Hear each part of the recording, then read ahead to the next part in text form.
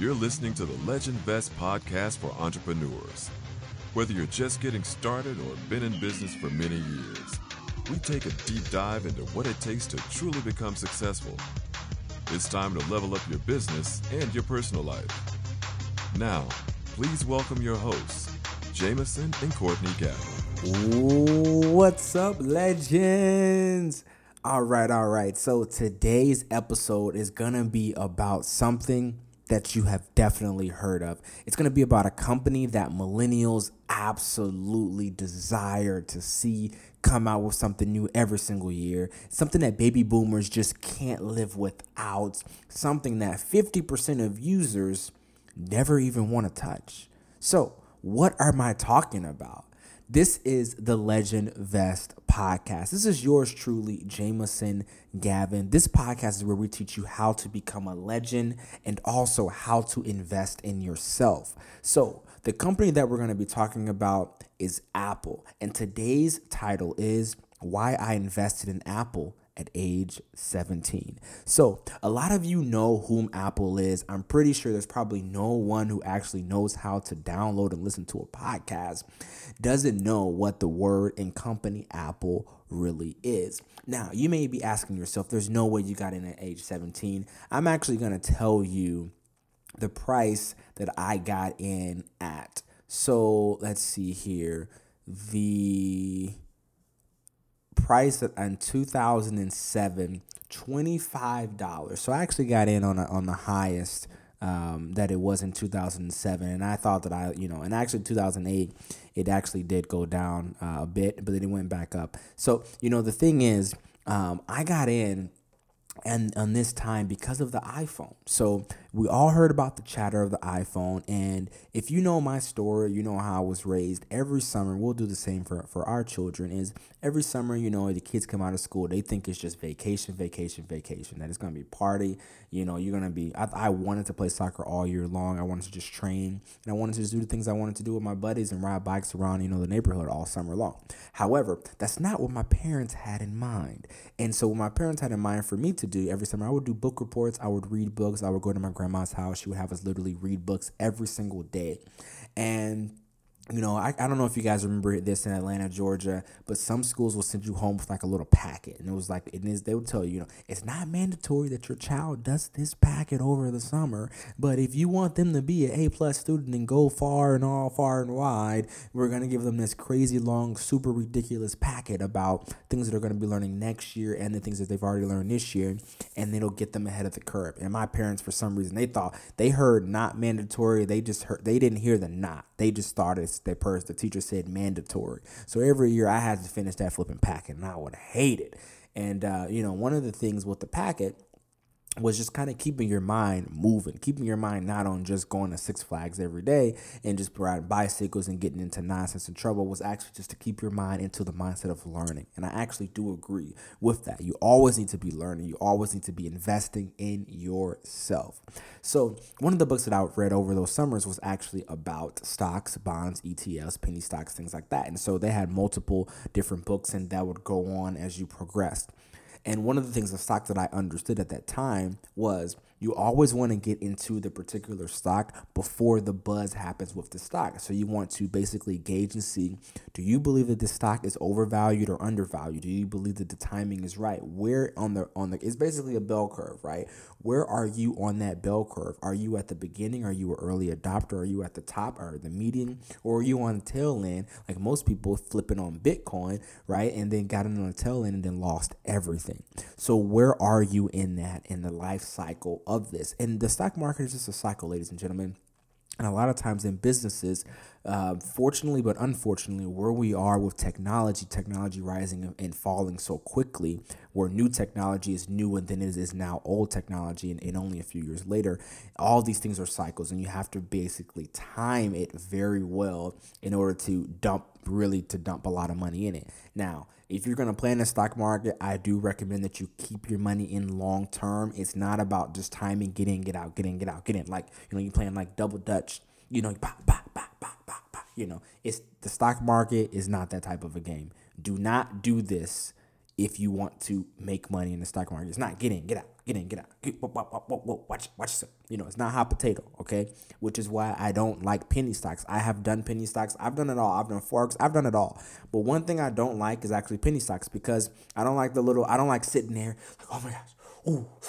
Okay, let me, I missed it. Whoa, nope. Okay, let me get out. Nope. I don't like the price ceilings too small and the floor is too low. I don't like it. I don't like the little small stuff. I don't like it. It's nerve flipping racking. So, when we're looking at Apple, ladies and gentlemen, we're looking at $190 right now, is where the Apple stock is, as a share. When I got in, like I said, it was in the $20 range, and I'm pretty sure that, my uncle and auntie, they got in a lot quicker than I did because I gave them the advice a few months before that. Say, guys, you really need to look at Apple. Really need to look at Apple. You need to look at Apple, and they actually did get in to that. Not too long after I told them to do that. So, Apple. When we look back at what Apple was, okay, Apple was just basically in one vertical.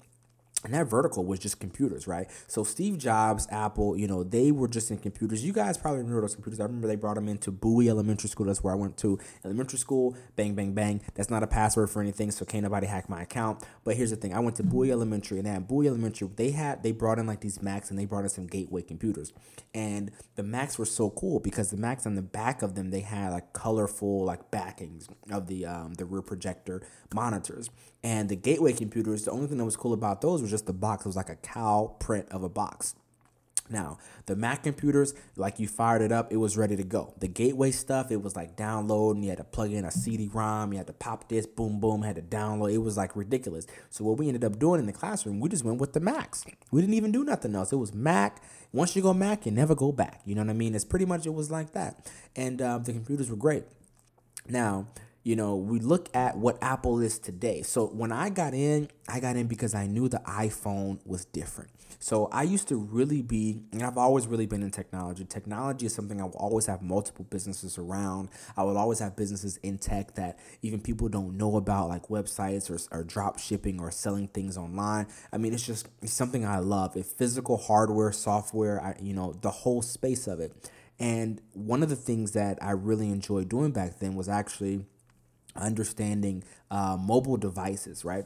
And so I understood as a kid, and this is something for you as well in looking into emerging businesses. I always talk to my wife about emerging businesses, and sometimes I think she's like, why are you talking about this? This doesn't make any sense. But for me, I just understand it now, and I understand what will be a huge winner in the future and something that's going to be just small game, like fidget spinners. I knew the fidget spinners. She's, well, we should buy fidget. We should sell those fidget. I'm like, it's too late, right? By the time I was flipping the fidget spinner, everybody already had them spinners, and the shops were already set up on the front end. But here's the thing with Apple. You look at the cell phone, okay? I have a water bottle behind me. Actually, it's a sports drink, okay? I have a sports drink behind this camera. The sports drink is like this big, right? If you know the rapper Biggie Smalls and in a lot of the older rappers, right? Then like P. Diddy, right? They used to have the cell phone was like as big as like a sports drink, and they go put it up to their face and then like cover like the whole and the antenna was like pew, it was like flying out like a lightsaber, right? It was long as crap. Then you start moving to the cell phone age of like the Motorola Razr and all of other stuff, and the actually is the Nokia, right? You start moving, the cell phone started getting smaller, right? And then we talk about iPhone, and you hear on the press about iPhone, it's gonna be like just a complete screen. And I was like, whoa, where the buttons gonna be and all that stuff, right? And so you remember how the Palm Pilots. I was into all of this stuff, right? Which is actually how I ended up working on the BlackBerry team and developing the quick charger, with for cell phones. And so, it's so amazing because I understood we went from this, right, to like this in really not that long of a time. And so I knew, okay, if technology is changing that quickly, right? Cell phones are becoming more easily acceptable. You got carriers who are building more platforms around the country and the world, right, for mobile devices. So what's going to happen to these mobile? They're getting smaller, which means what? They're more portable, which means they're what? More accessible. You have billion-dollar companies who are building networks, right, around these smaller, more accessible products. So how did I know that Apple was going to be the winner? I knew Apple was going to be the winner because they knew design. So when it came to these other phones, Nokia and things like that, and all those other, the design wasn't over the top. It wasn't so easily. It wasn't just like that thing that was the way the future was gonna be. Everything was not that much different. They made a big phone smaller, right? Like the Nokias and these other phones, but they weren't radical. They weren't totally changing. And I've talked about this in another one. They were not a unicorn. And so when I knew and I saw and I heard about the iPhone first, and I said a whole phone with no buttons and just screen to screen, I knew I got to get into with this company. The timing is now. And so jumping in, and we look at what's already happened with the stock. I'm not selling none of that stock. I'm in for the long haul. You guys, it's gonna be there. Yeah, he ain't taking that money out. You know what I'm saying? So, and I knew that this unicorn was going to change the world. And I'm so thankful that my aunt and uncle actually listened to me. Shout out to them, because I think they put a quite more significant amount of money than I did at age 17. I'm pretty sure, into Apple.